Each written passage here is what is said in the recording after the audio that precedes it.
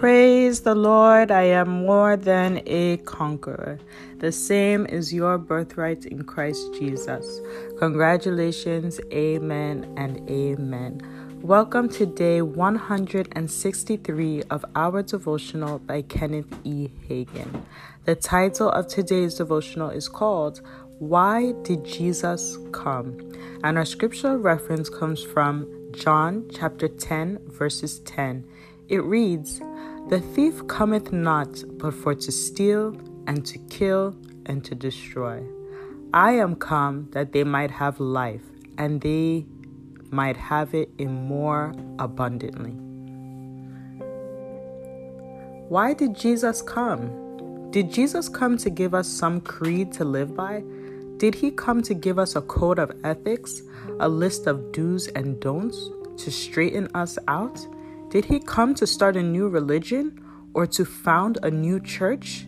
No, Jesus came for one purpose, that we might have life and that we might have it more abundantly. This word life is the biggest word of the gospel. Man needed life because he was spiritually dead. Spiritual death, which is the nature of the devil, was imparted to man at the fall of man, when Adam sinned. The eradication of this devil nature is what God has worked toward in all the ages. It was the reason why Jesus came to the earth. Jesus stated, "I am come that they might have life." The only thing that will meet man's need in the nature of God, eternal life. Nothing can take its place. When a person receives eternal life, he receives the nature of God, the life of God into himself. This is that divine act that changes a man from the family of Satan to the family of God instantly. Guys, let's make this confession together. The life of God has been imparted to my spirit.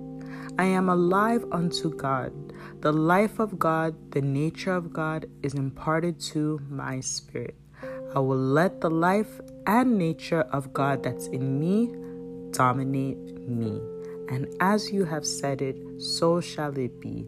In Jesus' mighty name, amen.